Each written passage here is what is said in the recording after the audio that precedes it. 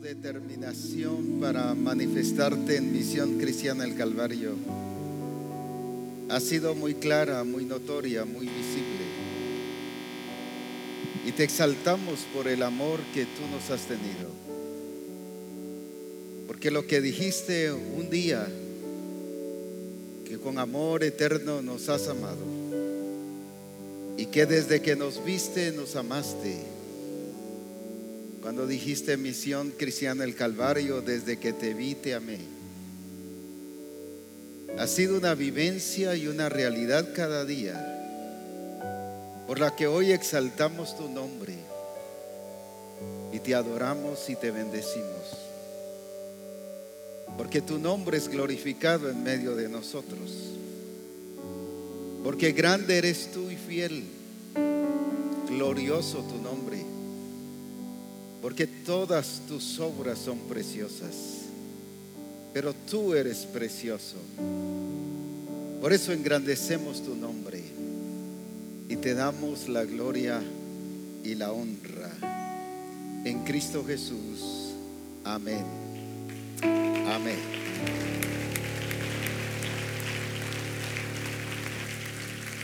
Aleluya. Pueden sentarse. Dios ha permitido que Misión Cristiana El Calvario no solo sea una misión latinoamericana. Cuando digo latinoamericana es desde Canadá hasta Argentina, sino ya ha traspasado los continentes. Ya hay iglesia y grupos por ejemplo, 2 en Alemania, otro en Francia, otro en Ucrania, cerca de Rusia. Y gracias a Dios se ha estado extendiendo Misión Cristiana El Calvario. Pero solo quiero que, nada más para presentárselas, para que vean que no estoy diciendo cuentos o mentiras, voy a pedirle a la hermana Tania Matute que venga, por favor.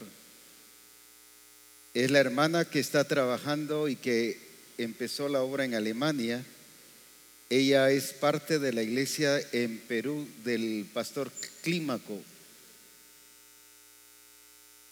Es un hermano que Dios lo está usando de una manera muy especial para abrir obra, y están teniendo discipulados en línea. Ahora que ella ha estado en Perú estos días, adiestramiento también en línea con los hermanos de Alemania. Así que gracias a Dios por ella. Aquí está. Ella es la que ahorita en septiembre ella viaja otra vez para allá, y es la que Dios está usando para trabajar con los hermanos en Alemania. Así que quise presentárselas para que ustedes vean que sí es cierto que si hay una persona de Misión Cristiana El Calvario, en este caso de Perú, que está trabajando allá en Alemania, y gracias a Dios bendecimos al Señor. Y precisamente viene para llevar material para que los hermanos allá están esperando el material, ¿verdad? Y ya no quieren solo que se les dé enseñanzas, ellos quieren tener lo físico de las revelaciones. Así que, ¿cuántos alaban a Dios por ello? No, ese no es gozo. ¿Cuántos alaban a Dios por ello? Voy a pedir a 2 del ministerial que vengan. Vamos a orar por ella para que ahora que regrese en septiembre pueda seguir edificando la iglesia en Alemania. Amén. Solo cuéntanos brevemente cómo está la iglesia allá.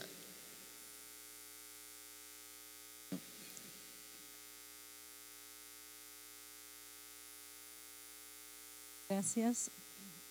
Bueno, estoy enormemente agradecida con Dios y a la misma vez emocionada, porque desde que el avión partió desde Perú y se levantó, solo le dije gracias, Señor, porque Dios no solo es esto que está levantando al grupo allá, sino que van a ver también O sea, es como que Dios prepara todo y es un paquete completo y perfecto lo que hace el Señor.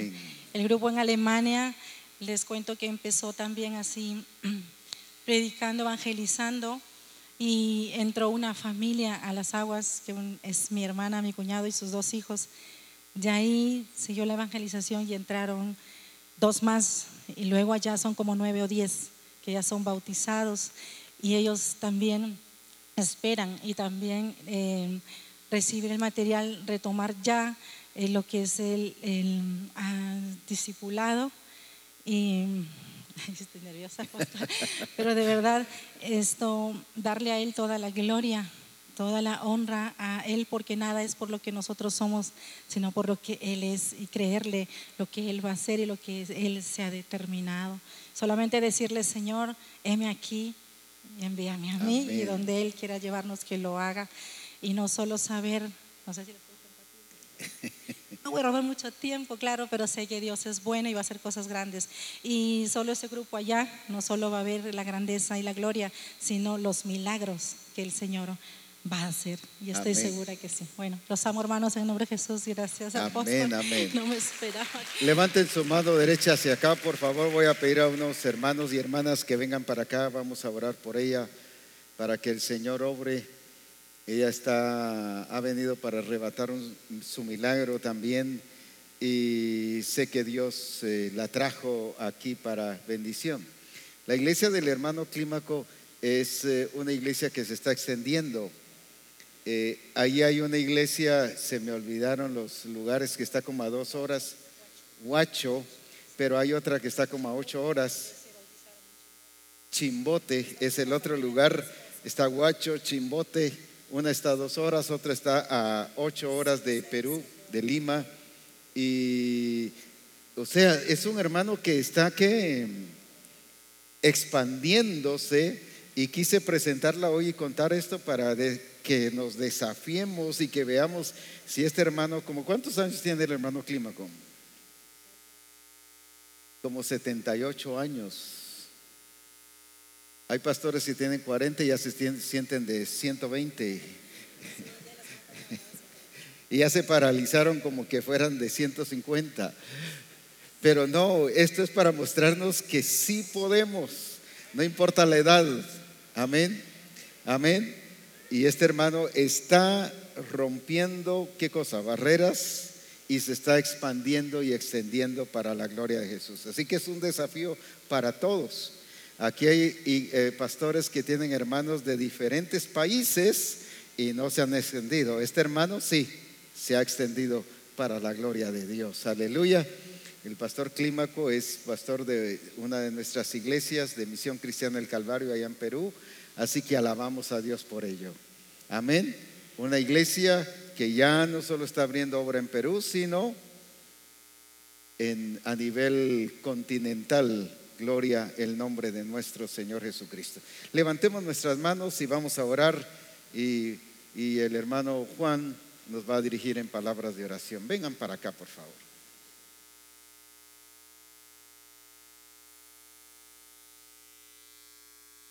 En el nombre de Jesús.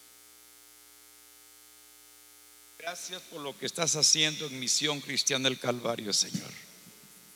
Creo que hay cosas maravillosas todavía que nos las estás revelando, Señor, y estás confirmando por medio del testimonio de tu sierva que todo es posible cuando estamos dispuestos a hacer la obra que nos has encomendado.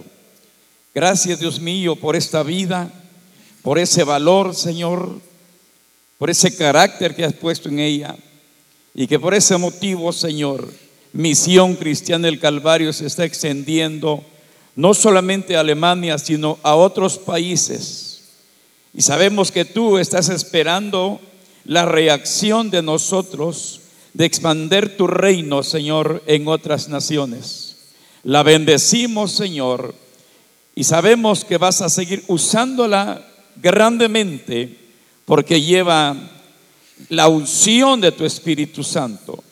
Bendecimos, Señor, a su país, bendecimos su familia, y declaramos sobre de ella que donde quiera que esté, los cielos están abiertos para extender tu reino en otras naciones. En Cristo Jesús. Amén, Señor. Amén. Amén, amén. Aleluya. Amén. Bendiciones. Hay hermanos en Alemania que saben que ella está aquí ahora representándoles y están al tanto de lo que Dios está haciendo aquí. Solo que ya son como las 2 o 3 de la mañana. Así que, porque es un horario muy diferente. Pero gloria a Dios por ello. Amén. Y así hay hermanos de Ucrania que también, ahí sí no sé cuánta diferencia hay de horario, pero también han participado de lo que Dios está haciendo en medio de nosotros. Si alguien sabe el horario de ese país, pues nos agradecería, pero no sé la diferencia, de hora, pero eso no es lo importante es que somos uno en Cristo Jesús. Amén. Muy bien, tenemos un nuevo libro que es El carácter de Cristo y está escrito por el apóstol Castillo. Así que aquí está el libro. Está allá. Tenemos también el manual nuevo sobre las parábolas. Es lo que el Señor nos ha estado hablando en Reforma Apostólica sobre las parábolas, y esto va a ser una serie de manuales que van a salir sobre las parábolas. Hubo una situación que el número salió diferente y por lo tanto se tiene que hacer una nueva impresión de la portada, la misma solo que con número diferente. Y los que ya no tienen manuales para trabajar pueden llevárselo, comprarlo y llevárselo, y al sacar los nuevos se los estaremos cambiando. Los nuevos digo solo de la portada, pues la única diferencia es el número, de ahí todo sale igual, porque el contenido adentro está normal, está hecho como el Señor nos ha estado mostrando. Así que los que deseen llevárselo pueden llevarlo sin ningún problema, y al salirlos ya arreglado, entonces nosotros con mucho gusto se lo estaremos reintegrando o haciendo llegar el nuevo. Pero como dije, todo el contenido y todo lo demás está normal, incluso la forma del qué y el color y todo no va a variar, solo es el número nada más aquí la diferencia, y de ahí todo lo demás está exacto. Así que gracias a Dios por lo que el Señor nos ha estado mostrando y hablando, y por eso glorificamos su nombre en gran manera. Amén. Muy bien, ¿qué dice Hebreos 1:3? ¿Qué dice Hebreos 1:3? Eso es lo que dice aquí, pero Hebreos 1:3, ¿qué dice?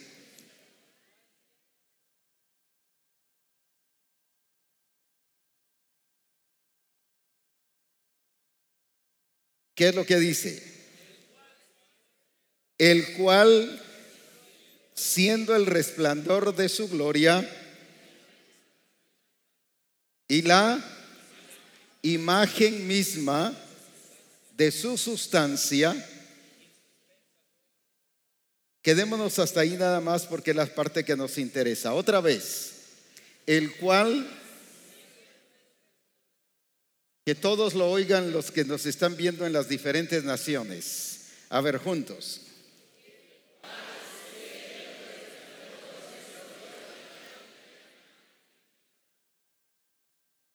El cual, siendo el resplandor de su gloria y la imagen misma de su sustancia. Jesucristo fue, como decíamos hoy en la mañana, la expresión exacta del Padre. Cuando digo la expresión exacta del Padre, significa que Él vino a revelar de una manera integral lo que el Padre es. ¿Cuál es el propósito? El Padre se revela a Cristo Cristo revela al Padre para que ahora la iglesia revele a Cristo. La iglesia no puede ni debe ser menos de lo que Cristo es. Así como Cristo no fue menos que el Padre, sino dice que eran uno, la iglesia tampoco puede ser menos de lo que Cristo es, ni debe hacer menos de lo que Cristo hizo. ¿Por qué razón? Porque si no, la cabeza no sería Cristo. Y Cristo es la cabeza de la iglesia. El problema que ha estado, si alguien me presta ahí no sé si todavía ese vaso está usado, lo voy a ilustrar de esta manera. El problema está que hemos hablado de esta forma: Cristo es la cabeza y la iglesia es su cuerpo. Pero ¿cómo estamos viendo ahí eso? Separados. Cristo es poderoso, Cristo es glorioso, Cristo es majestuoso, Cristo es misericordioso, Cristo es bondadoso, Cristo es poderoso, Él venció la tormenta, Él caminó sobre el agua, pero todo ¿qué? Pero separado de Cristo. Y así se vio la iglesia. Y así se ve la iglesia. No solo se vio la iglesia, sino se ve la iglesia separada de Cristo. Cuando esto, si es cuerpo, un cuerpo sin cabeza, ¿qué pasa? No tiene vida. ¿Qué más? No es cuerpo. No es cuerpo. Ahora, entonces, ¿cuál es la cabeza de la iglesia? ¿O quién es la cabeza de la iglesia? Entonces, cuando nos habla de que Cristo es la cabeza de la iglesia, nos está hablando de esto. Entonces, ¿qué es? Cristo y la iglesia somos ¿qué? Somos uno. Por eso es que dice en Juan 17: así como tú, oh Padre, en mí y yo en ti somos uno, que así ellos sean ¿qué cosa? Uno, porque ellos están en mí y yo en ellos. Entonces, el problema de la iglesia, y voy a mostrar algunos versículos que nos van a mostrar que la iglesia se vio así. Y la iglesia hoy en día se ve así: el cuerpo de Cristo, pero Cristo aquí. Una iglesia separada de la cabeza. Él tiene su propósito, Él tiene su diseño, Él tiene su plan, pero el diseño y el plan de la iglesia es que, en algunos casos es que diferente al de la cabeza. ¿Por qué? Porque Cristo no es la cabeza de la iglesia en la práctica. Voy a volver a decirlo: en la vida de la iglesia, Cristo a nivel de escritura, a nivel real, es la cabeza de la iglesia. Pero a nivel práctico, ¿cómo vemos la iglesia? Una iglesia sin cabeza, una iglesia que tiene otra cabeza. Es como a una cabeza de elefante le pongamos un cuerpo de jirafa. Y así se encuentra la iglesia. Y les voy a mostrar en las escrituras que la iglesia así se encuentra. Ahora, en la práctica hoy día, la iglesia ve a Cristo así, diferente. Él es la cabeza, Él es el que manda, Él es el que dirige, Él es el que sienta las reglas. Pero la iglesia hace lo que quiere, vive como quiere, predica lo que quiere. ¿Qué más? Una iglesia en democracia. ¿Qué más? Una iglesia sin el gobierno de Dios, pero sí con el gobierno democrático. O sea, en realidad la iglesia nunca está sin gobierno, pero un gobierno que diferente al reino de Dios, un gobierno humano. Ahora, cuando la iglesia no reconoce a Cristo como cabeza, que son las leyes y las reglas del reino de Dios, se recuerdan que todas las parábolas ¿cómo comienzan? Porque el reino de Dios es semejante. Entonces, las parábolas ¿de qué nos están enseñando? Del reino de Dios. cuando usted y yo nos convertimos, ¿qué dice que hizo el Espíritu Santo? Nos metió al reino de Dios, nos sacó del reino de las tinieblas y nos trasladó ¿a dónde? Al reino de luz, al reino de su amado Hijo. ¿Sí estamos? Ahora, entonces quiere decir que usted y yo estamos en el reino de Dios, vivimos en el reino de Dios, pero por eso es que debemos de saber cómo vivir en el reino de Dios. Y para saber cómo vivir tenemos que conocer ¿qué cosa? Las reglas del reino de Dios. El problema es cuando vemos la iglesia así, y como dije en la práctica, la iglesia está así.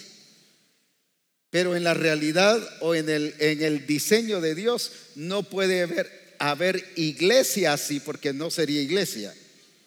En el diseño de Dios la verdadera iglesia es esta: Cristo la cabeza y ella es el cuerpo, pero no están separados.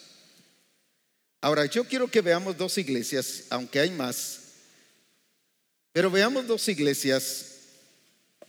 Aquí en el libro de Efesios es una, Efesios capítulo 4.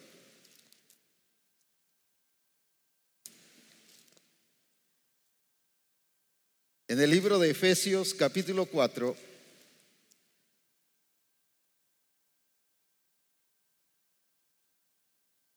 mire cómo vivía la iglesia de Éfeso. Esta iglesia vivía sin cabeza. Quiero mostrarles la diferencia de vivir sin cabeza y la otra iglesia que renunció a la cabeza. Ustedes dirán, pero ¿dónde está eso? ¿Qué herejía más grande? Pues lo vamos a encontrar en la Escritura. Mire Efesios 4:17, ¿qué dice? Lo hemos dicho muchas veces. ¿Qué dice? Esto pues digo y requiero en el Señor, que ya no andéis. No dice que no andéis, sino que ya no andéis. ¿Qué significa eso? Que andaban en eso. Que ya no andéis como los otros gentiles que andan en la vanidad de ¿qué? ¿Quiénes eran la cabeza de la iglesia de Éfeso? Los gentiles, no Cristo. ¿Por qué razón? Le voy a dar el versículo 20 que dice: mas vosotros no habéis aprendido ¿qué? Entonces, ¿quién era la cabeza de la iglesia de Éfeso?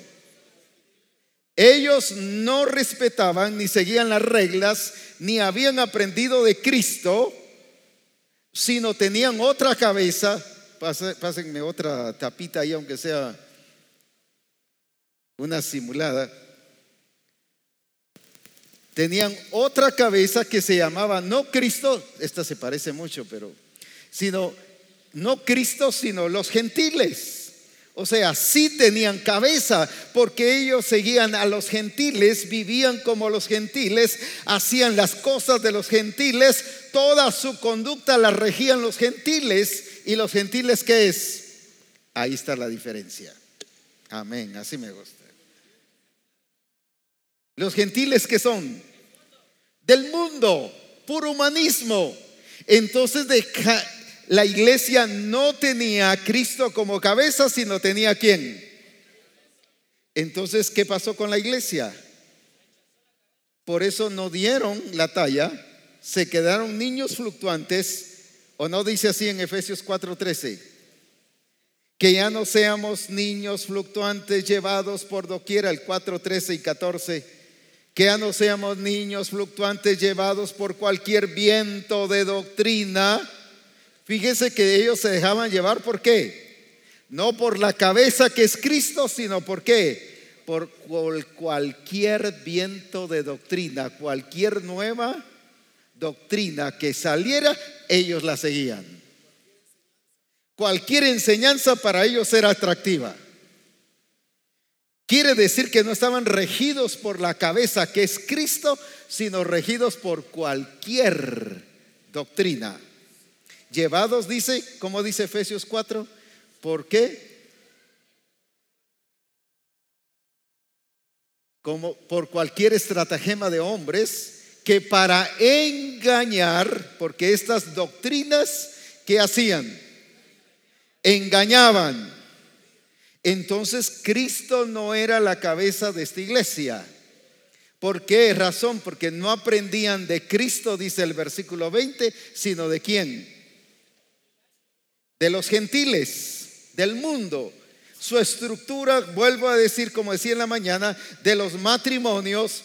El esposo se basaba en las reglas del mundo, la esposa se basaba en la cultura y en las reglas del mundo, los hijos se basaban en las reglas del mundo, el empresario se basaba en las reglas del mundo, el que enseñaba en la escuela dominical en ese tiempo se basaba en las reglas del mundo, el que adoraba se basaba en las reglas del mundo, cada uno hacía su propio coro.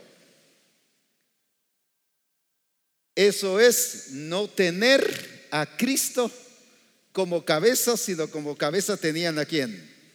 A los gentiles, que ellos hacían lo que ellos querían. Y el humanismo te lleva a hacer todo lo que tú quieras. Ahora, por lo tanto, el resultado ¿cuál era? Leamos el versículo 18 de Efesios 4. Teniendo el entendimiento, ¿cómo? Una iglesia de Éfeso tan metida, tan ¿qué? Tan participativa, tan ¿qué? Tan trabajadora, porque el Señor dijo: yo conozco tu arduo trabajo. Uno diría: wow, esta iglesia sí es tremenda.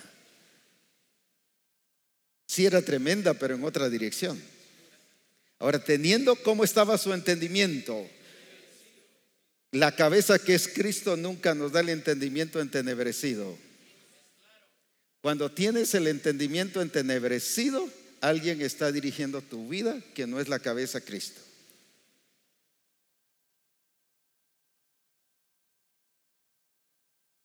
O suspiran o dicen amén.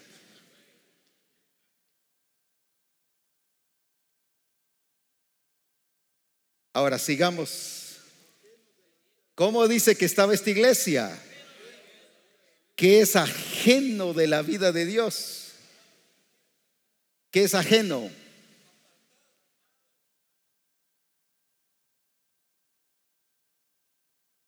Extraños de la vida de Dios.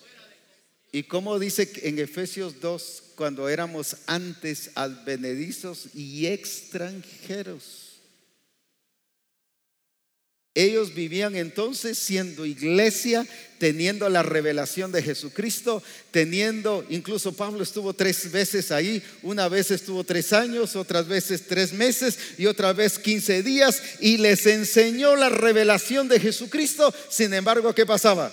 Por tener el entendimiento entenebrecido, por tener otra cabeza que no es Cristo, ellos estaban ¿qué? Ajenos a la vida de Dios. ¿Qué significa ajeno a la vida de Dios? Otra vez. Sí, ¿qué significa? No les importaba lo que era de Dios. Ellos vivían. ¿Por qué puse el ejemplo de Efesios 2? Extranjeros,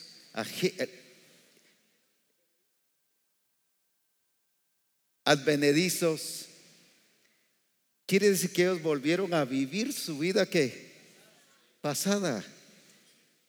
Eran iglesia, estaban en el reino de Dios, pero viviendo con acciones de su vida pasada.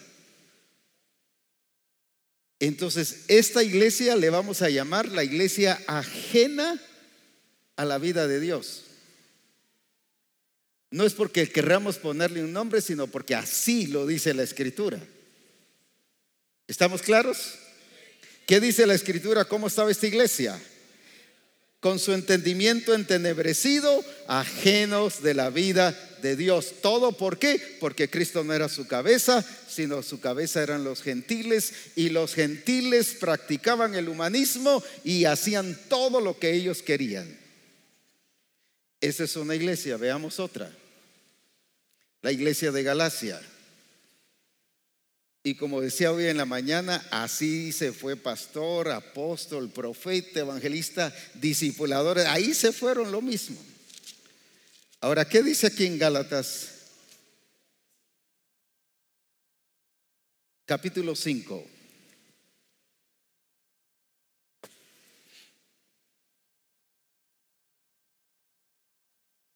Antes de leer esto, hagamos un poquito de historia de esta iglesia. Digo de historia, no que conozcamos cómo se originó ni nada, sino solo vayamos al 3.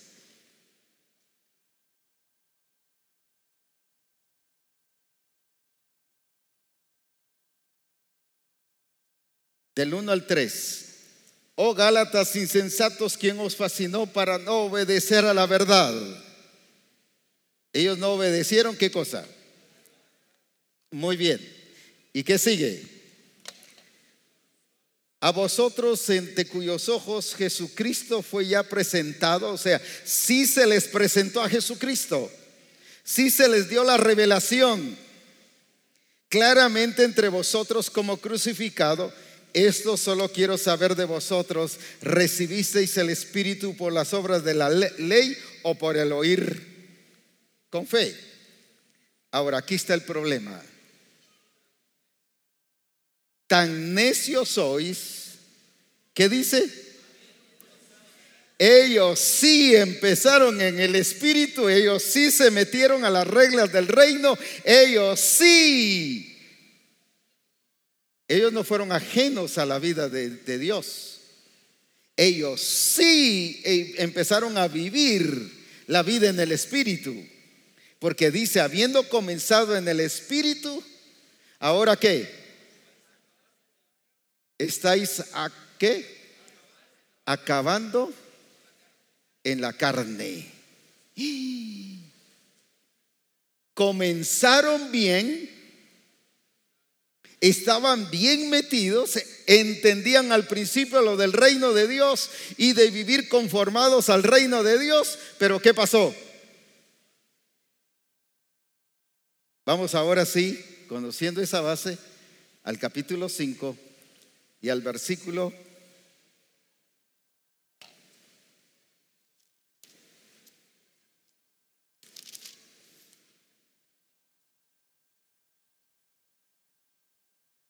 4, 5:4. ¿Qué dice? De Cristo. A ver, todos juntos, porque eso sí quiero que lo leamos todos. De Cristo, ¿qué dice? Otra vez. Esto era muy diferente a Éfeso. Éfeso era ajeno de la vida de Dios. Estos, ahora se lo explico de esta manera y disculpen que lo explique así, pero es solo para darme a entender. Ellos sí empezaron en el Espíritu, o sea, sí tuvieron a Cristo como cabeza. ¿O no es eso lo que dice que comenzaron en el Espíritu? Eran guiados por el Espíritu. Pero ahora cuando dice de Cristo, ¿os qué? ¿Qué significa desligarse? Ellos rechazaron, y disculpen que vaya a hacer esto, pero ellos rechazaron a Cristo y pusieron las obras de la carne, que es humanismo. Rechazaron a Cristo como cabeza, aunque se le siguieron cantando a Cristo, aunque se siguieron reuniendo como iglesia, pero las reglas que vivían era ¿qué? Por eso es que en el capítulo 5 habla de ¿qué? De las obras de la carne. Quiere decir que ellos empezaron a vivir ¿cómo? Ellos empezaron a vivir ¿cómo? Rechazaron, ya ellos no estaban ajenos de la vida de Cristo. Ellos ¿qué hicieron? Desligarse, ¿qué es? Ellos voluntariamente decidieron que Cristo no nos vamos a dirigir por Cristo. Las reglas del reino no, aquí vamos a hacer lo que nosotros queremos. Dios nos dio dones, Dios nos hizo ya, somos la mamá de Tarzán, así que vamos adelante. Y pusieron ¿qué cosa? Sí tenían cabeza, pero era otra cabeza. Y era la iglesia. Eran pastores, eran apóstoles, habían profetas, habían ministros, habían discipuladores. Pero ahora ellos mismos decidieron: Cristo no. Todo lo de Cristo aquí no. Todo lo que decidamos aquí sí. Todo lo que acordemos aquí sí. Todo lo que nosotros decidamos hacer, nosotros lo vamos a hacer. Y resultaron esto. Entonces lo que menos llegó a hacer es ¿qué cosa? Ya no era la iglesia de Cristo, era su iglesia. Era otra iglesia, era la iglesia de ellos, pero no la de Cristo. No sé si me di a entender con esto. Amén. Ahora, ¿qué fue lo que llevó a las iglesias a toda esta experiencia? Unos ajenos de la vida de Dios, donde no tenían a Cristo como cabeza, sino tenían otra cabeza. Y otros rechazaron a la cabeza, teniéndolo como cabeza, se desligaron. ¿Qué significa que se desligaron? Ellos voluntariamente decidieron ¿qué cosa? No ser dirigidos por Cristo, sino ser dirigidos por ellos mismos. Ahora, ¿cuál fue la razón? ¿Qué es realmente lo que estaba pasando? ¿Qué es realmente lo que estaba sucediendo? ¿Qué fue lo que provocó todo eso? Y yo quiero hoy, tengo cierta competencia parece, pero bueno, quiero hoy hablar precisamente sobre ese causante y que hoy el Espíritu Santo nos quiere librar de eso. No es Disneylandia aquí donde salen esos monstruos así de repente. ¿Oyeron? Muy bien. ¿Qué dice aquí en Juan? Tercera de Juan.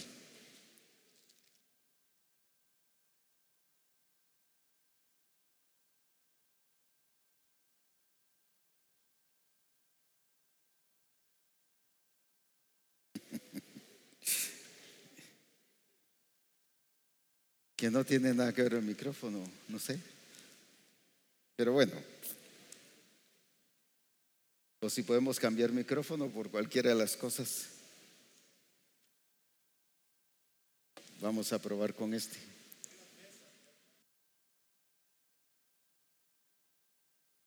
Creo que son los que están haciendo allá atrás sus trabajos. Bueno, gracias. Entonces, aunque sea con el mismo otro micrófono, leamos entonces el punto causal de esta situación de las iglesias.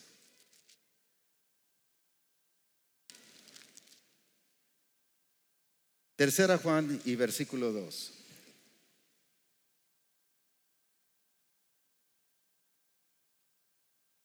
¿Qué dice ahí? Amado, yo deseo que tú seas prosperado en todas las cosas y que tengas salud, así como prospera tu alma. Todos juntos otra vez. Amado, que tú seas prosperado en ¿cuántas cosas? ¿En cuántas cosas? ¿Cómo debe ser la prosperidad? En todas las cosas, pero para que eso suceda, ¿cuál es la base? Así como tu alma está en prosperidad. ¿Cuál es el punto central que está poniendo como base, como fundamento? El alma. Que esté sano, va a tener salud en su cuerpo, va a tener salud espiritual en su cuerpo. Solo para tener un poquito de fundamento, en 1 Tesalonicenses 5:23, ¿qué dice? Y el Dios de paz os santifique en todo. Pero ahí explica cuál es todo. espíritu, alma y cuerpo. Otra vez, espíritu, alma y cuerpo. Ahora, de estas tres, según aquí, para que seamos prosperados en todo, ¿cuál es el punto central? El alma. Ahora, ¿por qué razón? Porque la obra del nuevo nacimiento en nuestra vida, la naturaleza adámica está en el alma, o la naturaleza de Cristo está en el alma. Depende. Digo depende porque si ha recibido a Cristo, la naturaleza de Cristo está así. Por eso es que el carácter, expresión de qué es del alma. Y cuando se habla del carácter de Cristo, estamos hablando de qué? De Cristo expresándose en su naturaleza, en lo que Él es, para manifestar su gloria en medio de nosotros. Ahora, Él habita en nosotros como templo del Espíritu, en nuestro espíritu. No es en nuestra carne, sino cuando nos operaran y nos abrieran el estómago, encontrarían a Dios ahí, pues, y al Espíritu Santo. Sin embargo, lo que encuentran en muchos casos es bebé.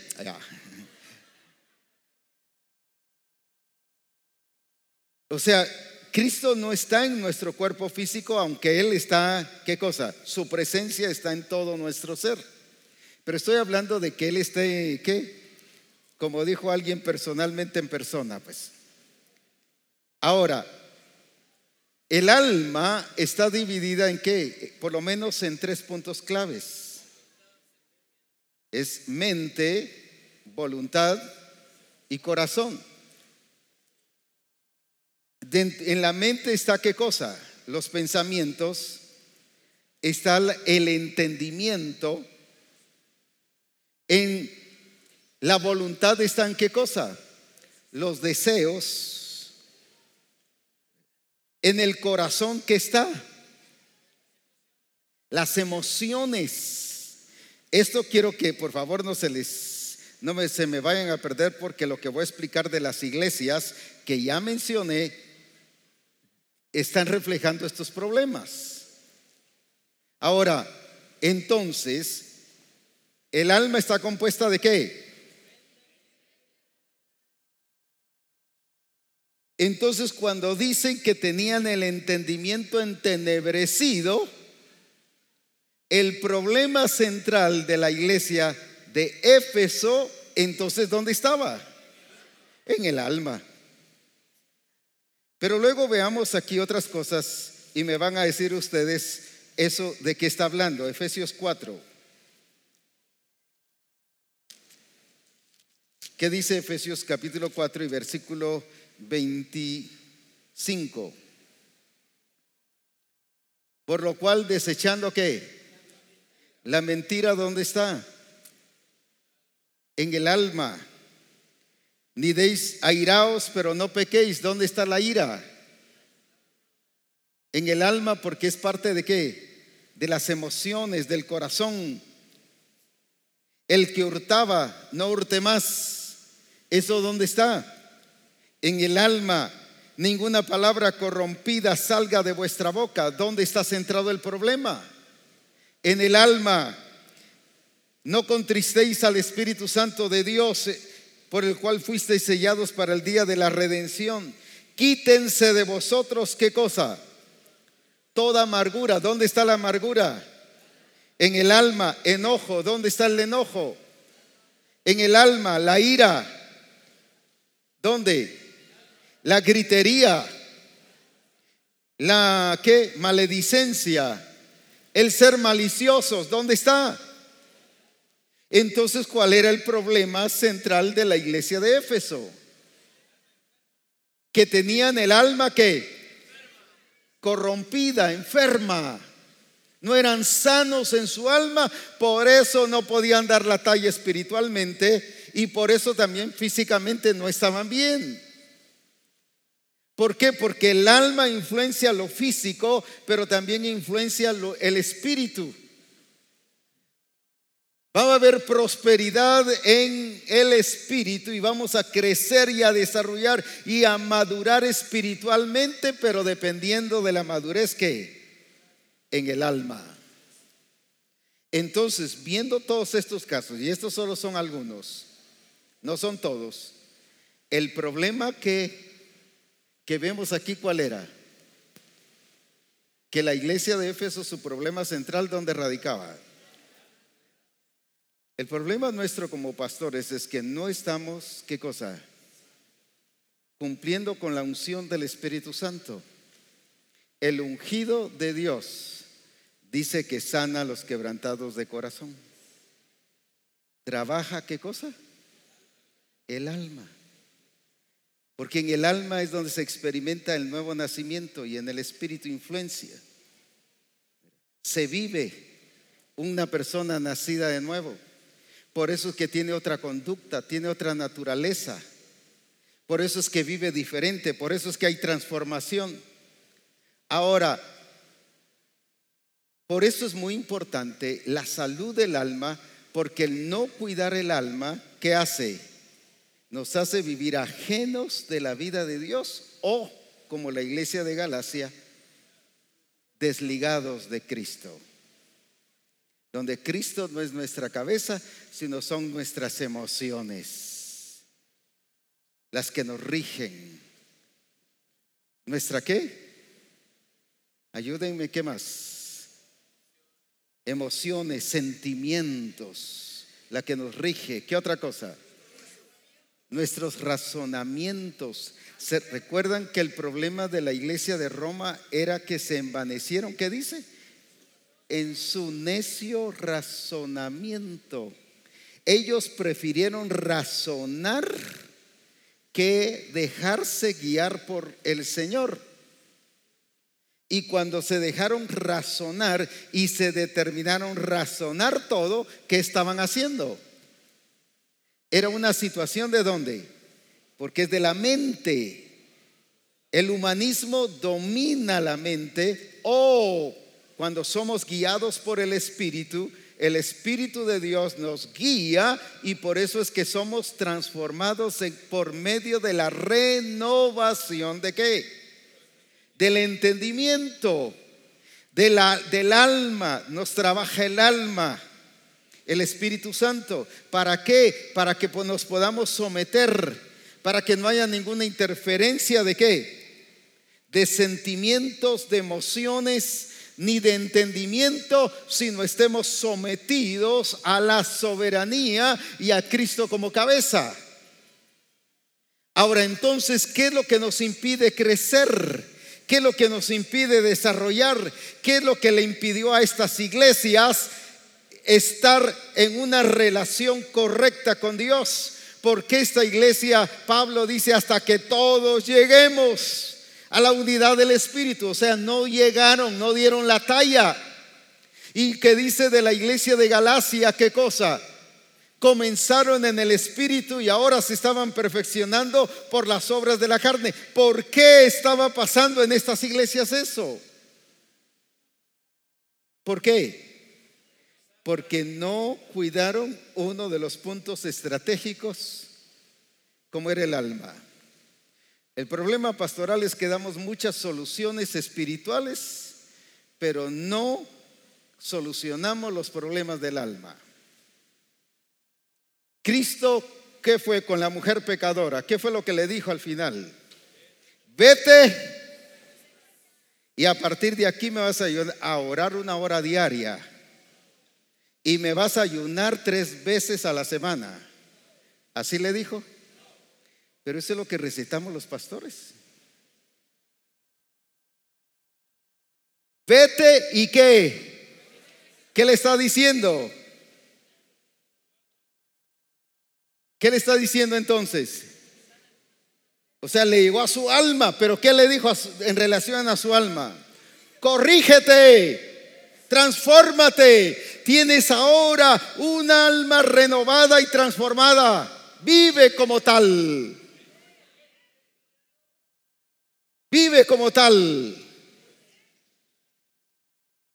Yo recuerdo en los diferentes lugares que pastoreé, orábamos por personas y echábamos fuera el demonio y salía fuera, vete. Y habían veces unos casos tan tremendos que nos tardamos hasta 3 días y sal, y teníamos que guardarlo, baja, y el otro día ahora sube, y una de subida y de bajada. Y ahora sí vete, y al fin salía el demonio. Y ahora sí, hermanos, ustedes están libres, váyanse en el nombre del Señor. Pero nunca corregimos su alma, ni los llevamos a que corrigieran su alma, su conducta, su estilo de vida, su comportamiento. ¿Qué pasaba? Al poco tiempo venían peores, porque dice que cuando el espíritu inmundo sale y regresa a ver, está vacía, está limpia, está apropiada para que y va a traer otros que. Y hubo entonces gente que yo le dije, yo no oro más por liberación, porque no es liberación de demonios lo que usted necesita, es liberación de su alma lo que usted necesita. Es arrepentirse, porque sabía que si oraba más, lo estaba exponiendo ¿a qué? A que su situación llegase a ser peor. No sé si me estoy dando a entender. Por eso solo el hecho no es de sacar espíritus malos. A esta mujer pecadora no le sacó espíritus malos. Vete demonio, sal espíritu de adulterio, vete. No, solo que le dijo, no te condeno, pero eso sí, vete. ¿Y qué? Nosotros, ¿qué le hubiéramos aconsejado? Tu caso es muy difícil. Mira, adúltera, y saber cuántos hombres estuvieron en tu vida. Así que de acuerdo a cuántos hombres estuvieron en tu vida, así van a ser las ministraciones que te vamos a dar. Le enseñaron a corregirse. Jesús le enseñó a corregirse. El problema nuestro es que queremos nosotros corregir la vida de los hermanos. Sí, tenemos que guiarlos y ayudarles y enseñarles a que ellos se corrijan y que estén sanos en su alma. Pero a veces el pastor es el que resulta que dale con ministraciones y ayuda, y ellos siguen igual, porque como tienen un pastor que les quita ¿qué? El espíritu malo. Puro ¿qué? Puro David con Saúl. Le tocaba el arpa y ¿qué pasaba? Y el espíritu se iba, pero al poco tiempo que estaba otra vez igual, y le tocaba otra vez el arpa y se iba. Y hay pastores que le tocan el arpa a los hermanos.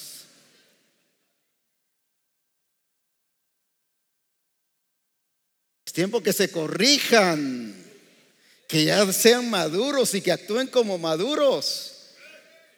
¿Por qué? Es que no tenemos por qué pelear, no tenemos por qué enemistarnos, no tenemos por qué dividirnos como iglesia. ¿Por qué?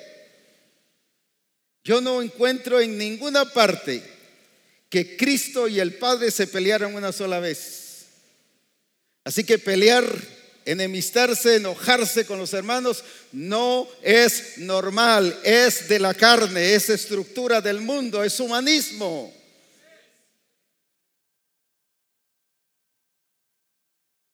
Suspire aunque sea. Eso es humanismo. El Padre y Cristo nunca se pelearon. Eso es lo normal. Pero ¿por qué entre nosotros nos peleamos? ¿Por qué la iglesia de Corinto se peleaban dentro de ellos? ¿Qué les dijo Pablo? Porque vosotros sois ¿qué? Carnales. ¿Qué les dijo? Su cabeza no es Cristo, su cabeza es la carne, sus sentimientos, sus emociones son las que los están dirigiendo. Y en la vida de la iglesia y de muchos pastores y de muchas esposas de pastores, es la carne que los está dirigiendo. Pero para eso nos trajo hoy aquí, para hacer esto, no para que expresemos la vida de la carne, sino para que expresemos a Cristo como el Rey de Reyes y Señor de Señores. El problema de la iglesia, ¿cuál fue? Que no cuidaron su alma. Y la escritura es muy clara: sobre todas las cosas guardadas, guarda ¿qué cosa? ¿Y el corazón de dónde es? Llega una pareja con pleitos y mire, hermanos, que ustedes necesitan orar más, hombre. Ya dejen de orar 15 minutos y van a orar 1 hora diaria. Y a la otra semana lo llama y le dice: ¿han orado 1 hora diaria? Sí. ¿Y dejaron de pelearse? No, todavía seguimos peleándonos. ¿Por qué? Porque esa hora diaria no los va a cambiar. Lo que los va a cambiar es que se corrijan, que se sanen, que se determinen a ser prósperos en su alma para ser prósperos espiritualmente y prósperos físicamente. ¿Saben que muchas de las enfermedades son problemas del alma? David dice en el Salmo 32: mientras callé, se envejecieron mis huesos. Así que la vejez prematura ¿es reflejo de qué? Así que cuidado, los que tienen 20, 30, 40, algunos ya se sienten de 80. Y ya caminan como de 80. Cuando se levantan de la cama se levantan como de 100.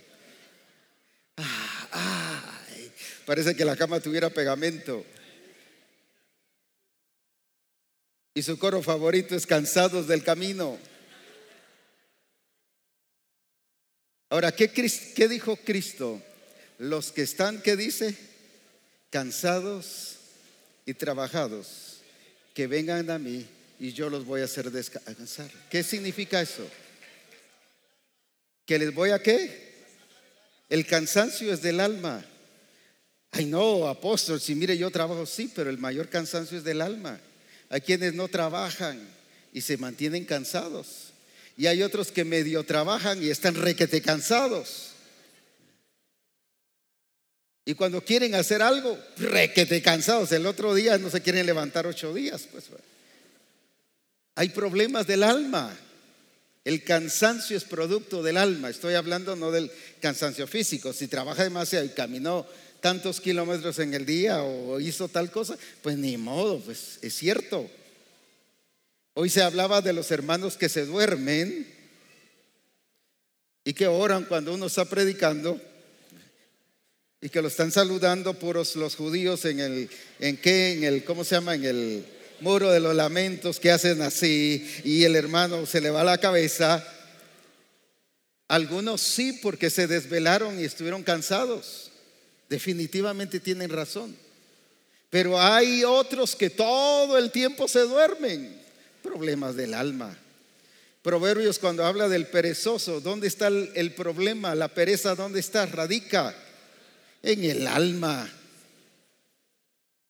Entonces, cuando vemos aquí que Pablo presenta el problema de la iglesia, que llegó a ser un problema de inmadurez espiritual, radicaba ¿en dónde?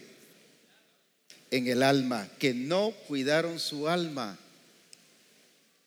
que no le dieron importancia a su alma y que los pastores solo los llevaron a asuntos espirituales, pero nunca que se corrigieran. El pastor era el que les corregía. Pues si no te compones y si no dejas de ser enojado, mira, 5 años de disciplina. O tal cosa te va a pasar. Y los pastores resultan haciendo ¿qué cosa? Las cosas que tienen que hacer cada persona, corregirse. Dios no me llamó a corregir, sino a guiar a que sean corregidos. La persona es la que tiene que corregirse. Una vez había una hermana que toda enojada y actuando, y le dice el otro hermano contra quien ella estaba enojada: mira, yo no puedo tener control de tu enojo. Eres tú la que lo debes de tener, pues. No sé si me voy a entender. Ella quería que el otro controlara su enojo. No, es uno mismo el que lo tiene que controlar. ¿Por qué? Porque ya es nueva criatura. Las cosas viejas pasaron y todas son, ¿qué dice? Todas son ¿qué? Miren las obras de la carne a la iglesia de Galacia, solo por mencionarlo así. ¿De qué les habla? Ira, enojo, adulterio, fornicación, inmundicia, lascivia. ¿Todo eso dónde está?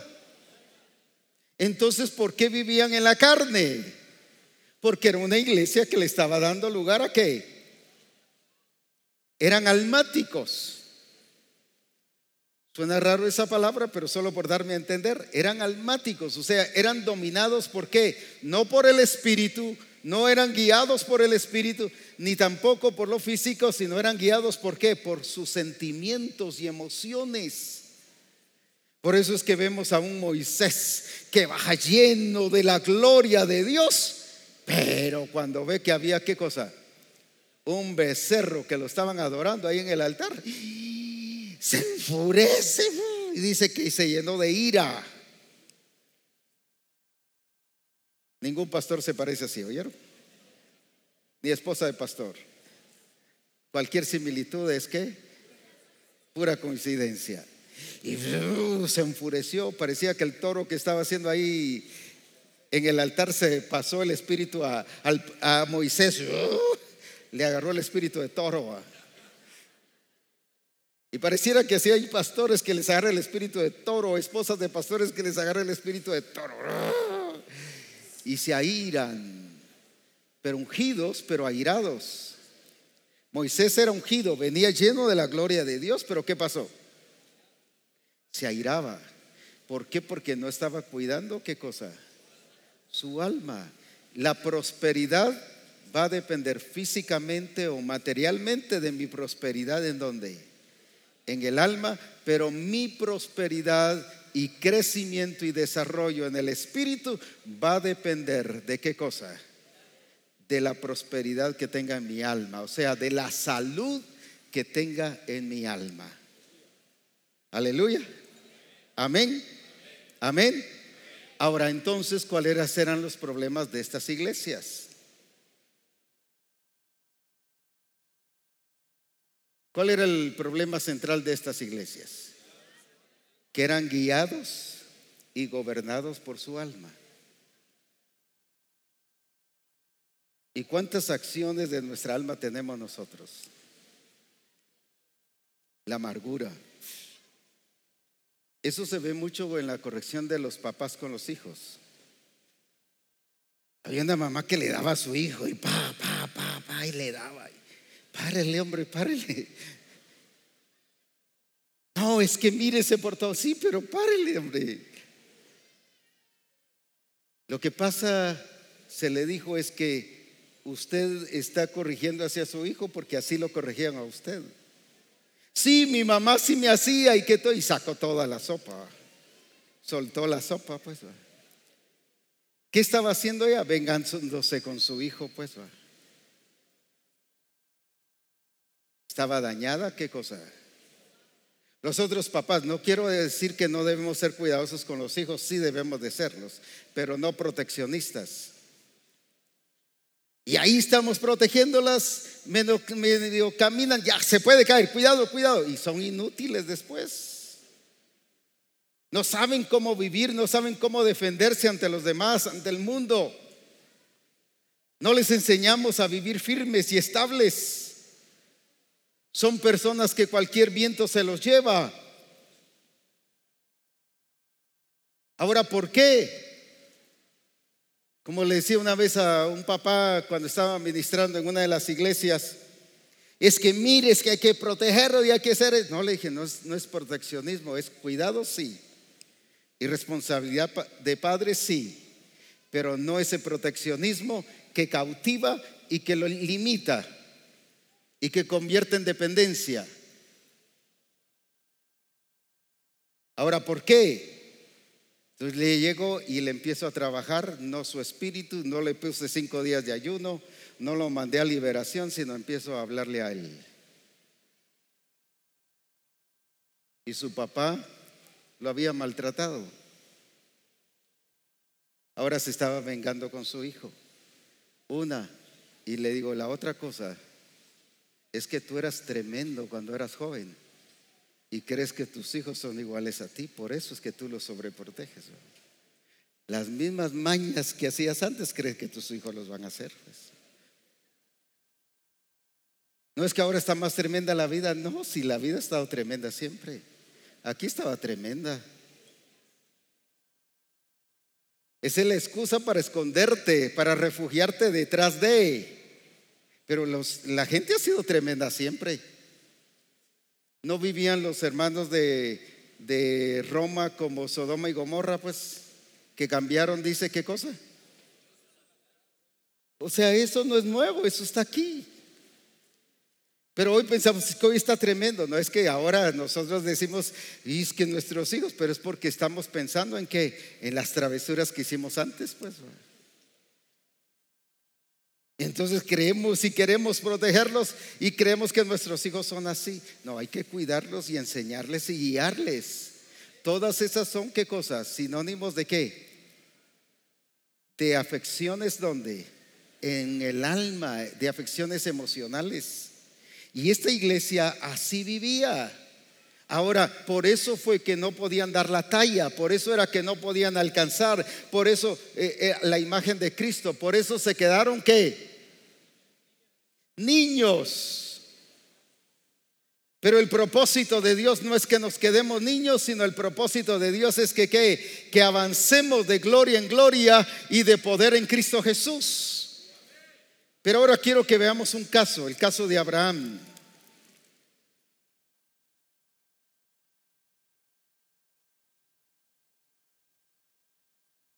Vamos aquí al capítulo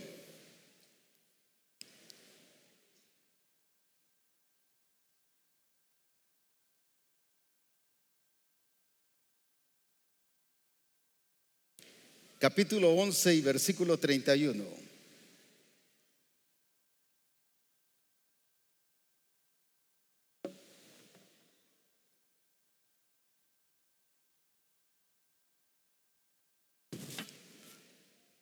¿Qué dice el capítulo 11 y versículo 31?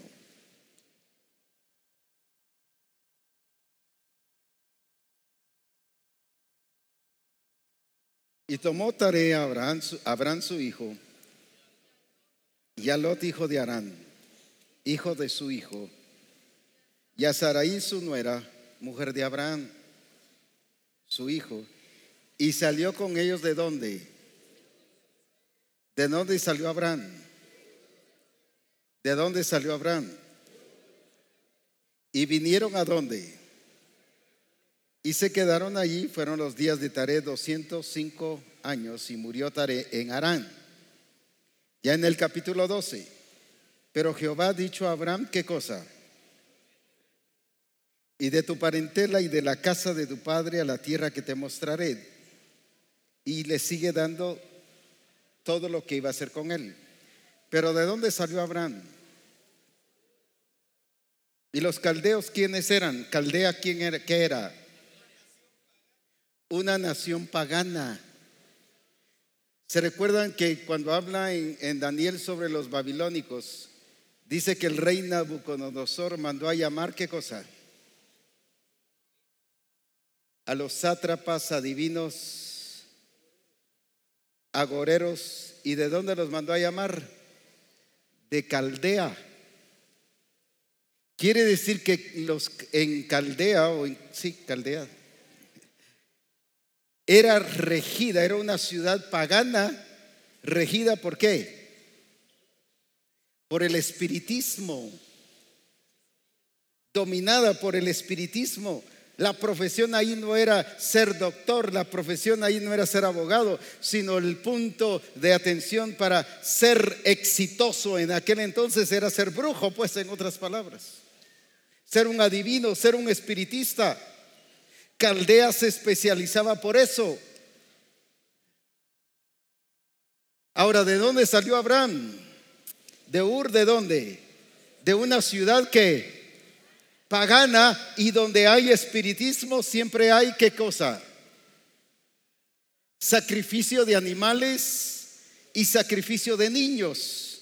Y según la historia, en Caldea se sacrificaban mucho los niños. Ahora, yo quiero que veamos esto. Voy a pedir a un hermano que venga, por favor. Sí, ven pues.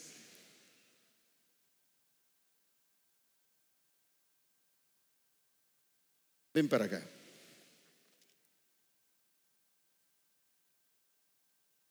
Vamos a poner que Ur de los Caldeos está aquí. Y aquí hay movimiento ¿de qué? De espiritismo, ¿qué más? De paganismo, porque era una ciudad pagana. Vente para acá. ¿De qué? Brujería. Aquí sacrificaban los niños, se entregaban a los niños como ofrenda. Ahora viene Dios y en Gálatas capítulo 3 dice que Dios evangelizó a Abraham. Dios le dio las buenas nuevas. ¿Qué significa eso? Que Dios le llevó a Abraham ¿a qué cosa? A que conociera un Dios verdadero. Pero mire lo importante que es. Aquí hay una enseñanza tremenda de evangelismo y lo que todas las iglesias debemos de hacer y de llevar a cada discípulo. Dios evangeliza a Abraham. ¿Cuántos han visto ese versículo? Quiero aprovechar el tiempo, pero vamos, veo que algunos se me quedaron. Aquí en Gálatas capítulo 3.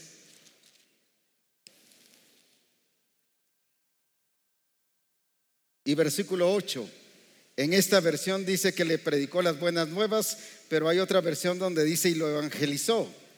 Ahora dice aquí, y la escritura previendo que Dios había de justificar por la fe a los gentiles, dio de antemano que dice, la buena nueva ¿a quién? A Abraham, diciendo ¿qué cosa? En ti serán benditas todas las naciones. ¿Qué dice que le hizo Dios? Le dio las buenas nuevas. En otra versión dice lo evangelizó. Fue Dios mismo el que evangelizó a Abraham.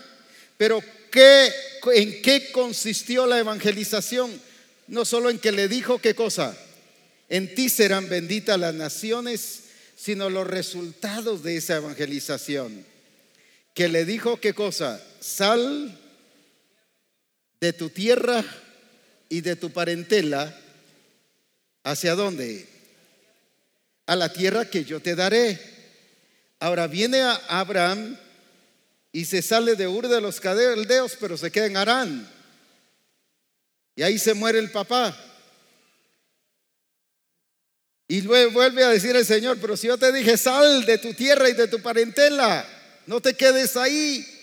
Por cierto, estoy haciendo esta distancia pequeña, pero era una distancia larga de cientos y cientos de kilómetros, desde Ur de los Caldeos hacia Harán. Los que tienen mapa ahí en su escritura pueden distinguir y ubicar los lugares. Ur de los Caldeos está a un lado, como al occidente, suroeste, y luego Harán está hacia el norte. Ahora, tuvo que caminar bastante, pero se quedó ahí estancado. Y Dios le vuelve a decir, no, yo te dije que ¿qué? Que salgas de tu tierra y ¿de qué? De tu parentela a la tierra que yo te daré. Y llega entonces Abraham ¿hacia dónde? Hacia Canaán. Y estando allí, Dios le dice, teniendo 75 años, Dios le dice a Abraham, te voy a dar un hijo. Y es el hijo de la promesa. Y va a ser con Sara. Pero de eso viene Abraham, o Sara fue la que estuvo ahí, mira qué, inquieta. Y le dijo, mira, yo ya soy vieja y tú también, así que ahí está mi sierva Agar. Y el otro ni lerdo ni perezoso. Hágase tu voluntad, Señor. Y viene Ismael. Pero ya en el capítulo 22 de Génesis, ¿qué le dice el Señor a Abraham?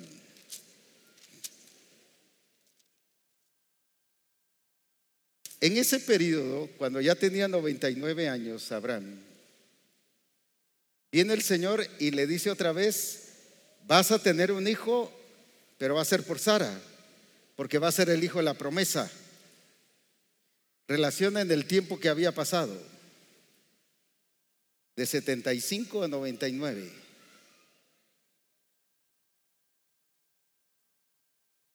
$24 años. Y Sara estaba allí detrás de la cortina oyendo. Era curiosa. quería oír, tenía el don de qué, de involucrarse en todas las cosas. Le gustaba estar metida en todas partes y quería oír. Y cuando oyó que Dios le dijo: vas a tener un hijo y va a ser a través de Sara, dice que Sara se rió. Lo estoy haciendo así grande solo o explicándolo solo así para aprovechar al máximo el tiempo. Pero ahí está. Y Sara se rió. Y luego le dice el Señor: ¿por qué te reíste? No, no me reí. Le dice: mentirosa, ¿eh? No me he reído. Bien, te reíste. Porque ella dijo que era estéril, que era vieja y que ya se le había pasado el tiempo de las mujeres. Pero el Señor le dijo otra vez a Abraham: te voy a dar un hijo, y es el hijo de la promesa, tu único hijo. Pero ahora leamos aquí en el 22. Y aconteció después de estas cosas, Génesis 22 y versículo 1, que probó Dios a Abraham. ¿Qué hizo Dios con Abraham? Dios no lo tentó. El que tienta es el diablo, pero el que prueba es Dios. Pero lo probó, ¿para qué? Para que Abraham conociera que él realmente conocía a su Dios, pero también para enseñarnos a nosotros la importancia de conocer a su Dios y de expresar a Dios. Ahora, probó Dios a Abraham, ¿y qué dice? Y le dijo a Abraham, y él respondió: heme aquí. Y dijo: ¿qué cosa? Toma ahora tu hijo. Pero no, ya sabe Ismael. Déjenlo ahí porque vamos a tener una enseñanza. ¿Oyeron? Tu único. Pero ya estaba Ismael. Isaac, a quien amas, y lo identificó para que no se confundiera. Para él el único, ¿quién era? Ismael, porque él ya estaba. Aquí le estaba diciendo que iba a tener un hijo y que ya iba, ahora que había nacido, ¿qué le dice? A quien amas, y vete a tierra de Moriah y ofrécelo allí en holocausto sobre uno de los montes que yo te diré. Y Abraham se levantó muy temprano y enalbardó, ¿qué cosa? Y tomó consigo 2 siervos suyos y a Isaac su hijo, y cortó leña para el holocausto, y se levantó y fue al lugar que Dios le dijo. Al tercer día alzó Abraham. ¿Cuántos días iban de camino? Abraham sus ojos y vio el lugar de lejos. Entonces dijo Abraham a sus siervos: esperad aquí con el asno, y yo y el muchacho, ¿qué dice? Y volveremos a vosotros. Y tomó Abraham la leña del holocausto y la puso sobre Isaac su hijo, y él tomó en su mano, ¿qué cosa? Y el cuchillo, y fueron ambos juntos. Entonces habló Isaac a Abraham su padre y dijo: Padre mío. Y él respondió: heme aquí, mi hijo. Y él dijo: he aquí el fuego y la leña, mas ¿dónde está el cordero para el holocausto? Qué duro que un hijo le tenga que decir esa pregunta a su papá. Y respondió Abraham: Dios, ¿qué dice? Dios no se puso a llorar: ay, hijo, lamento, pero me lo pidió el Señor, así que el Señor es el culpable, pero perdóname por lo que voy a hacer. No, Dios. Nosotros nos hubiéramos puesto a llorar. Pero aquí está cómo Abraham conocía a su Dios: por una verdadera evangelización. Ahora viene entonces, en el año 99, ya en los años 100, el Señor le da el hijo. Y ahora le dice: dame a tu hijo y sacrifícalo. Veamos esto. ¿Qué hubiéramos hecho nosotros? Yo salí de Ur de los Caldeos y allá se mataban niños. Los dioses paganos pedían a los niños, pero ahora este Dios me está pidiendo también a mi hijo. Yo quiero que empecemos a relacionar las cosas. Si Abraham no hubiera sido sano de su alma, ¿qué hubiera pensado? Es lo mismo un Dios pagano que este Dios. No sé si me estoy dando a entender. Aquellos piden a sus hijos, pero ahora me está pidiendo a mi hijo que lo sacrifique. Allá sacrifican a los niños y ahora me está pidiendo que lo haga. Si no hubiera sido sano y con un entendimiento abierto, ¿qué hubiera pensado de Dios? Usted y yo, ¿qué hubiéramos pensado? ¿Qué diferencia hay en este Dios que los demás dioses? Son lo mismo. La otra le dice: dame a Isaac, ¿qué cosa? Tu único hijo. ¿Qué hubiéramos dicho nosotros? Mentirosos, Ismael es el primero, hay otro. Y ahora dice que es el único. Yo quiero que vayan conmigo. Entonces este Dios es mentiroso como aquellos. Pero la diferencia era que este era el hijo de la promesa, por eso era el único. Pero un enfermo del alma, ¿qué pasa? Todo lo ve que negativo, todo lo ve mal. Lo verdadero lo ve que malo. Pero por eso Abraham, ¿cómo estaba entonces? Sano en su alma, y él le cree a Dios, no porque fuese que la fe no es creer a ciegas, la fe es creer en lo que Él es, en lo que Dios es, no es a ciegas. Abraham no iba a ciegas, porque la prueba está donde, cuando el hijo Isaac le dice: ¿dónde está el cordero? ¿Y cuál fue su respuesta? Ay, hijo, eres tú, perdóname que voy a hacer esto, pero no, ¿qué dijo él? Sabía que había un Dios que proveía. Conocía a su Dios. ¿Pero por qué conocía a su Dios? Porque su alma estaba sana, su entendimiento estaba abierto y no enredó las cosas ni confundió las cosas entre este Dios y los demás dioses. Supo determinar que aquellos eran dioses falsos, pero que este era el Dios único y verdadero. Aleluya. Alabado sea su nombre. Ahora, toda la historia, Isaac no estaba Abraham no estaba, cuando estaba sacrificando a su hijo, dice que le puso la leña encima. ¿O no dice así? Quiere decir que Abraham sí estaba dispuesto a qué, pero sabía, dice en Hebreos, que qué cosa, que aún dentro de los muertos el Señor tenía el poder para levantarlo. Mire qué lindo. Una persona sana ¿de qué? De su alma, y que estaba dispuesto a hacer todo lo que él se lo pidiera, aunque sonara ¿a qué? A pagano. Pero él conocía a su Dios y sabía que este Dios no era pagano, este era el verdadero. Supo discernir quién era Dios. Aleluya.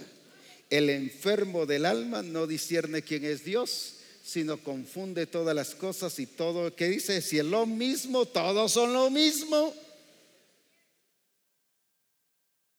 Pero él entendía que ese único Dios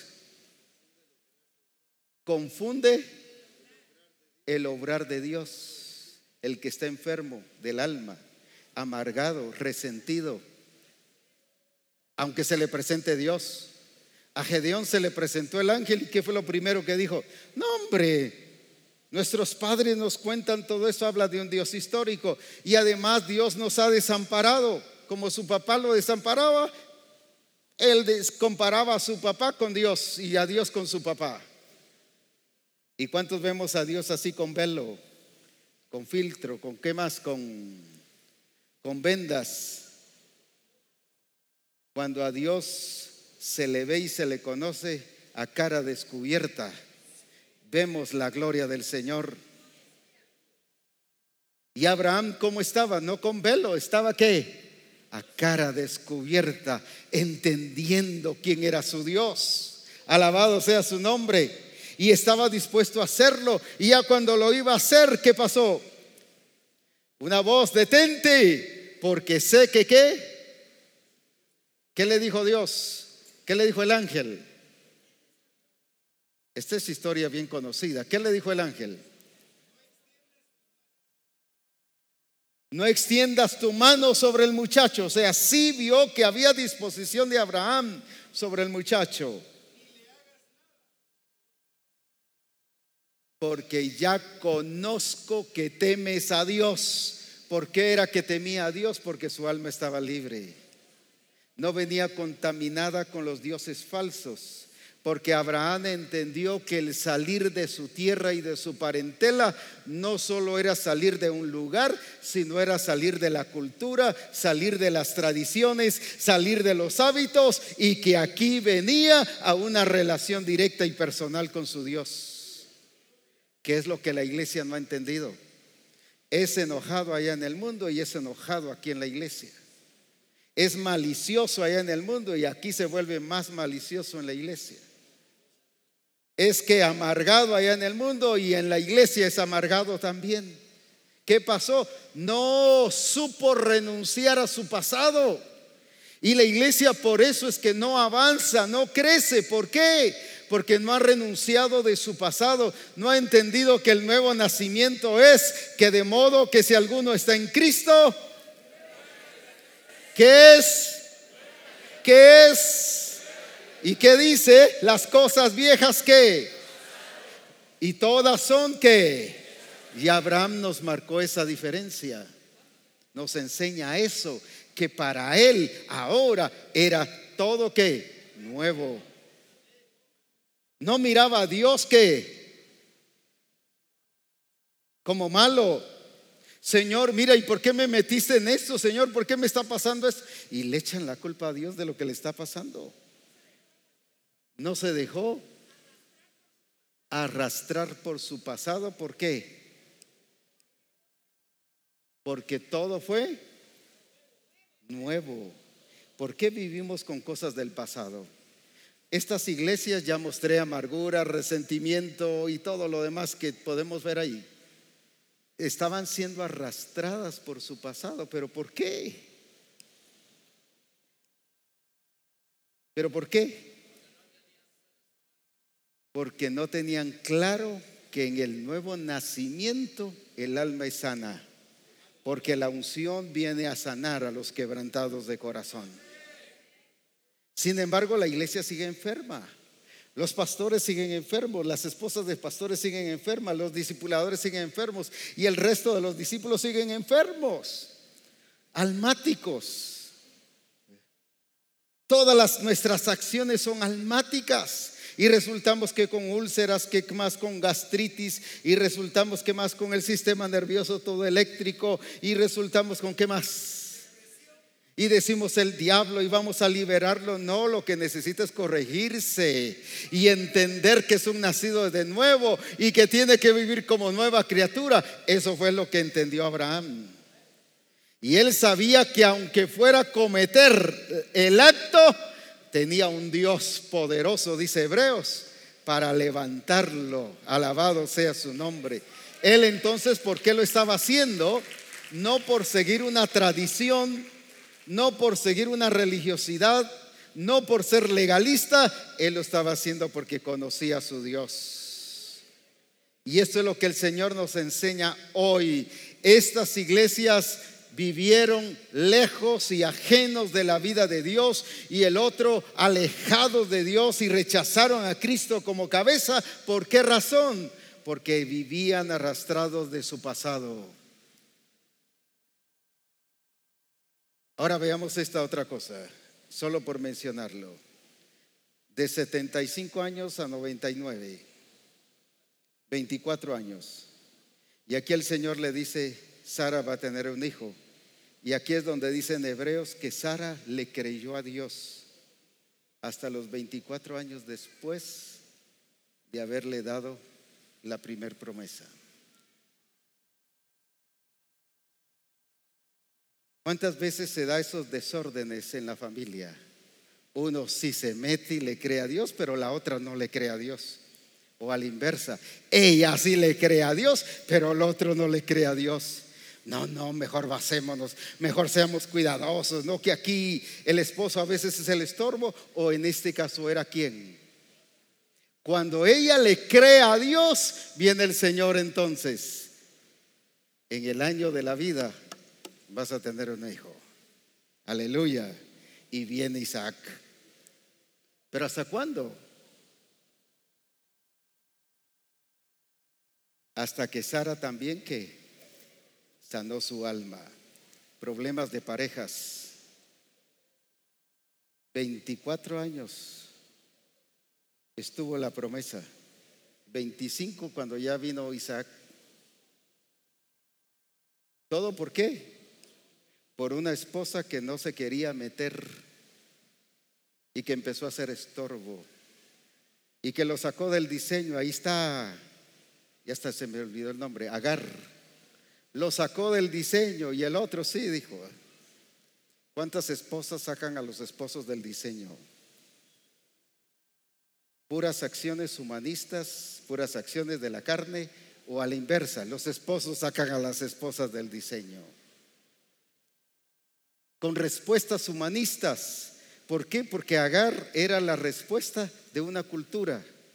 La cultura de allí decía que si la esposa no le daba hijos al esposo, que ¿cómo se llama? La sierva de más tiempo, de estar en casa y de más confianza, se la podía conceder al esposo y ella heredar a ese hijo. Ese hijo el heredero. Y viene entonces, ¿qué hizo Sara? Por actuar conforme a la cultura, al humanismo, a lo establecido por el mundo de ese entonces. ¿Qué pasó? Estaba tratando de afectar todo un plan glorioso que el Señor había determinado. Pero gloria a Dios, Dios no depende de las circunstancias ni de nuestras cosas, no que Él las pase por alto, pero Él nos corrige y nos mete a su diseño. Alabado sea su nombre. Pero ¿por qué Abraham pudo tener el hijo de la promesa? ¿Por qué? Basado en lo que venimos predicando. Porque estaba sano en su alma y entendió que dejar y salir de Ur de los Caldeos significaba ¿qué cosa? El rompimiento de esa cultura.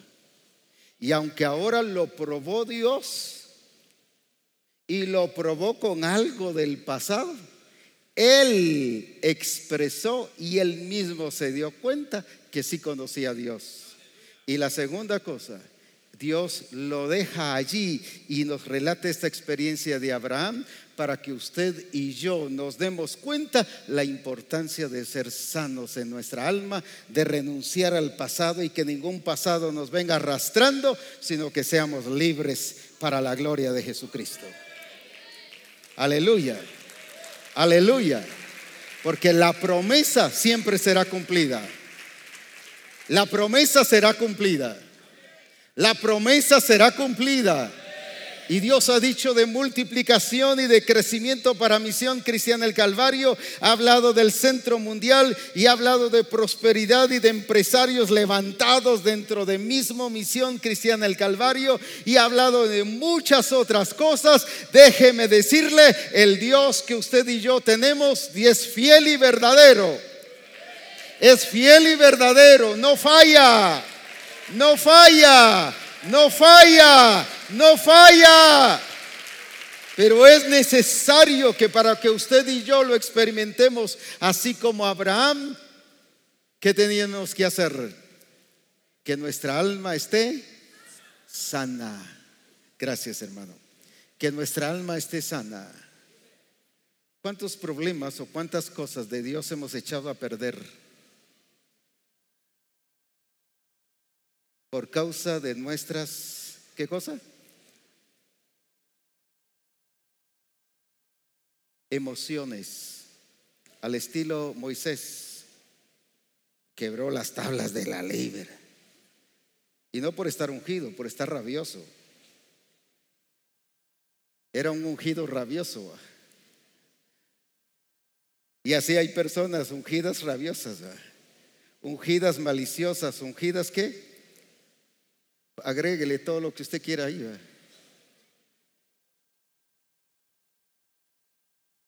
Pero si Dios me usa con milagros, sí, pero eso no quiere decir que no sea malicioso, amargado.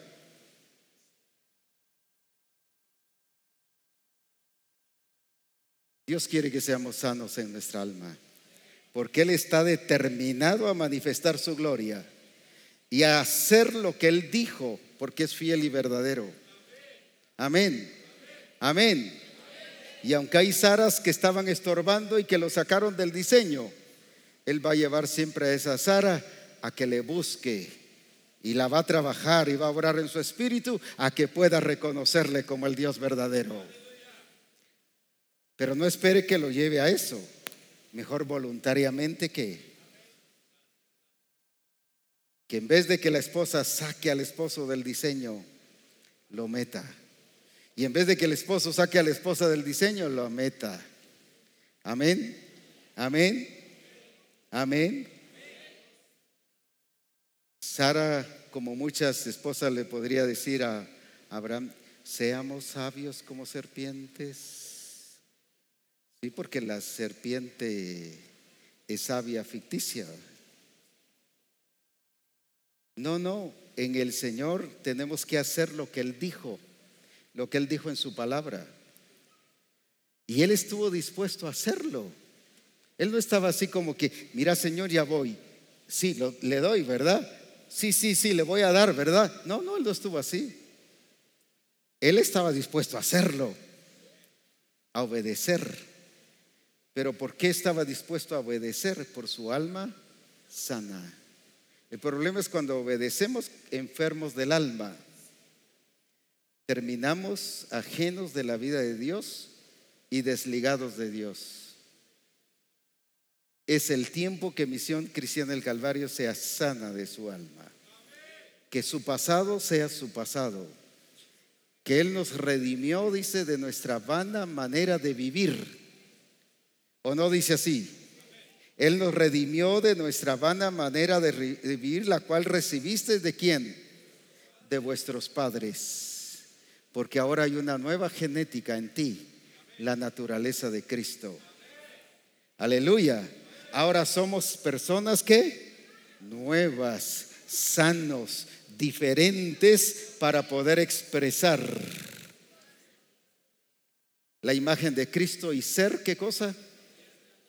El resplandor de su gloria. Aleluya, aleluya. ¿Cómo somos nosotros? ¿Cuántas emociones nos desbaratan y nos echan abajo el plan de Dios?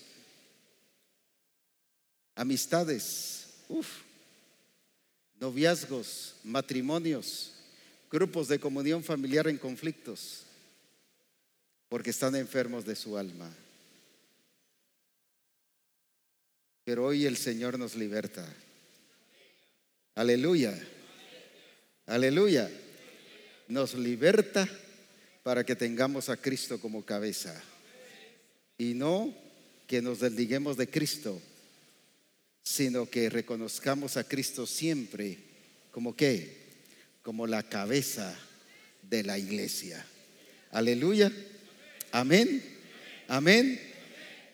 Qué lindo fue el actuar de Abraham, sin velo, sino a cara descubierta. ¿Cómo vemos a Dios?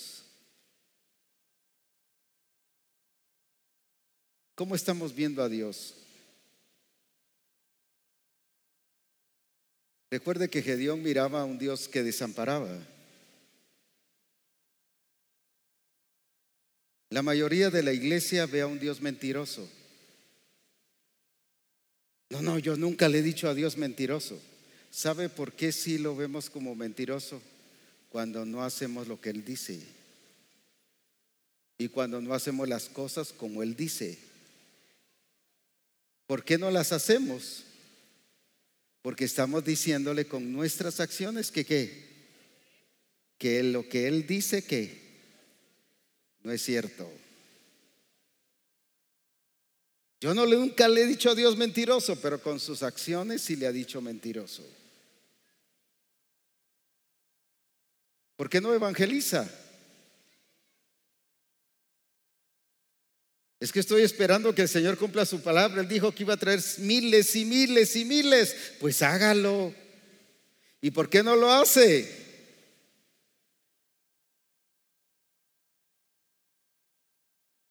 ¿Por qué no lo hace? Porque hay un problema del alma que hoy tiene que ser erradicado. Porque el alma la dirige el humanismo, el reino de las tinieblas, el mundo, la carne. Pero debe ser regida ahora, por ser de la nueva criatura, por el Espíritu del Señor. Aleluya. Ya no demos soluciones espirituales cuando lo que hay que hacer es corregirse. Lo último, cuando Jesús ora por el paralítico, ¿qué hace primero? Tus pecados te son perdonados. ¿Qué es eso? ¿Le quitó la actitud de qué? ¿O el espíritu de qué? No solo le quitó y le limpió sus pecados, sino que la condenación. Aleluya. Aleluya. ¿A qué somos llamados nosotros hoy? A ser sanos en nuestra alma. Porque estas iglesias eran ajenos a la vida de Dios o se desligaron de Cristo por problemas en su alma. ¿Cómo estamos nosotros? ¿Cómo estamos hoy? ¿Cómo hemos estado actuando? ¿Cómo han sido nuestras acciones y nuestras actitudes ante los problemas o ante la enfermedad o ante la batalla o la lucha? ¿Qué respuesta es la que hemos estado dando? No es lo que tú dices, es lo que tú haces, lo que refleja o la salud o la enfermedad de nuestra alma. Pero hoy el Señor nos dice que nos despojemos de todo ello.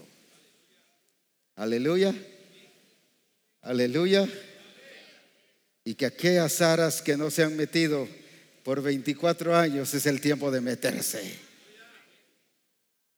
Y algunos hermanos que podrían ser como Saras, no metidos, pero es el tiempo de meterse para la gloria de Jesucristo. Amén. Que nadie se quede fuera, sino todos metidos en el propósito y en el plan del Señor, pero viendo a Dios a cara descubierta, como en un espejo. La gloria del Señor es que somos transformados de gloria en gloria. Alabado sea su nombre. Pongámonos en pie.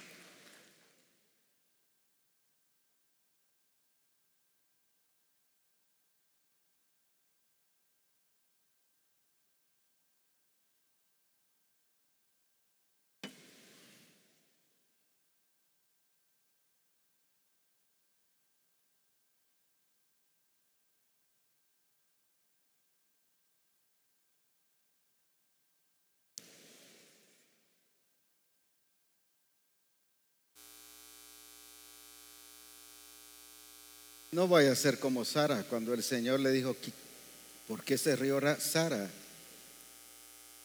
Y ella que le dijo: no me he reído. Mintiéndole al Señor, pues. Quizás usted dirá: no, yo no he hecho nada, yo estoy bien, mi alma está sana. Pero sus acciones dicen otra cosa. Los frutos dicen otra cosa. Los resultados dicen otra cosa. Pero hoy el Señor viene y nos sana para la gloria de su nombre. Aleluya. Hoy es el tiempo del milagro en nuestra alma, porque así como prospera nuestra alma, va a prosperar nuestro espíritu y nuestro cuerpo. Aleluya. Empiece a orar entonces.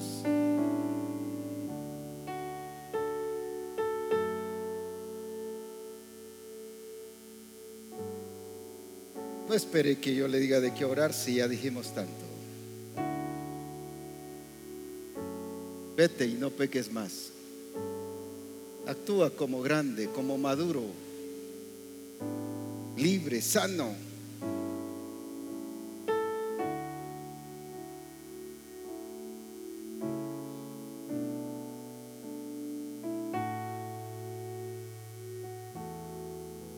Aleluya. Glorioso su nombre. Glorioso su nombre. Glorioso su nombre. Sanos como Abraham.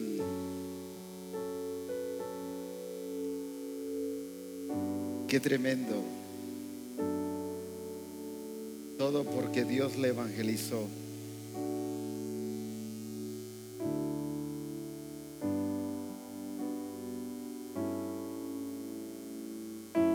Aleluya. Y le dio una evangelización que le sanó su alma.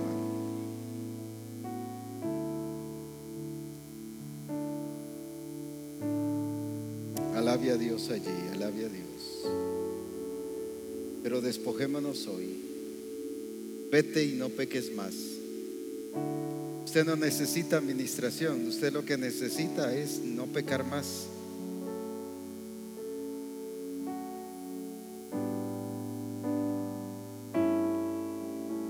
Deje de hacer lo que está haciendo, por supuesto malo. Deje esa conducta que no es del Espíritu.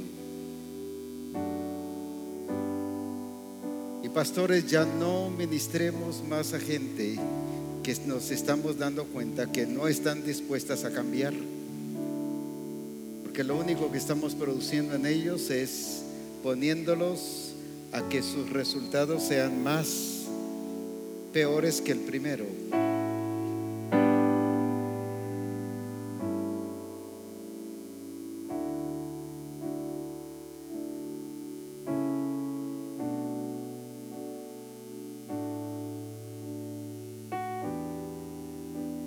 Alabado sea su nombre. Eso es, santo es Dios. Así como prospera tu alma, así como prospera tu alma, así como prospera tu alma.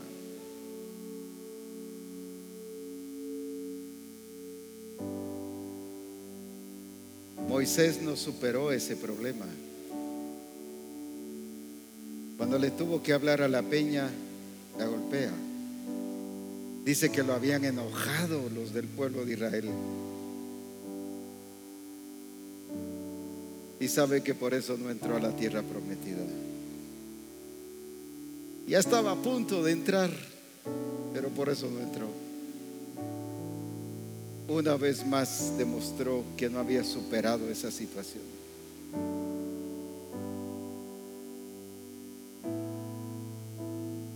¿Cuántas veces nos ha pasado eso? Las pruebas vienen a demostrarnos que todavía tenemos ese mal. Pero hoy el Espíritu Santo nos viene a libertar. Para que dejemos de mentir, dejemos las amarguras, dejemos de ser como la iglesia de Éfeso, resentidos, maliciosos, amargados.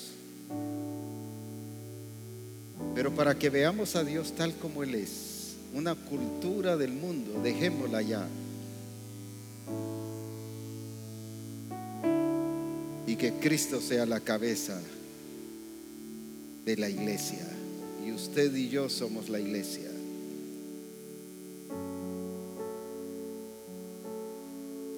Aleluya.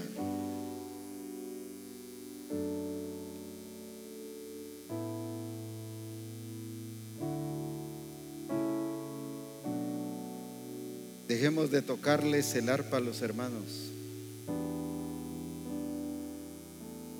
solo calmando espíritus inmundos, y que se vayan un tiempo.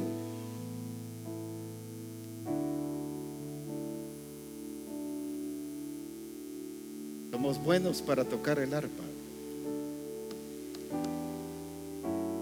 pero los resultados siguen lo mismo. El espíritu malo volvía otra vez, volvía a su mismo estado, volvía a su misma condición. Y por eso es que lo vuelven a visitar los mismos hermanos, los mismos, para ministración, porque solo les está tocando el arpa y no está sanando a los quebrantados de corazón. Padre, te damos gracias, porque así como le cumpliste a Abraham, así estás cumpliendo en Misión Cristiana El Calvario, porque eres el mismo de ayer, de hoy, por todos los siglos, no fallas, y porque eres fiel y verdadero, y las promesas las quieres cumplir en cada uno a nivel personal y en cada congregación. Pero es el tiempo que actuemos sanos en nuestra alma, pero no sanos por una terapia, sino sanos producto del nuevo nacimiento en nuestra vida. Señor, te exaltamos y te bendecimos en el nombre glorioso de Cristo Jesús. Gracias, Padre. Amén. Y como el Señor le dijo a la mujer aquella, y le dijo también al paralítico: vete y no peques más, para que no te venga otra cosa peor. Que Dios les bendiga.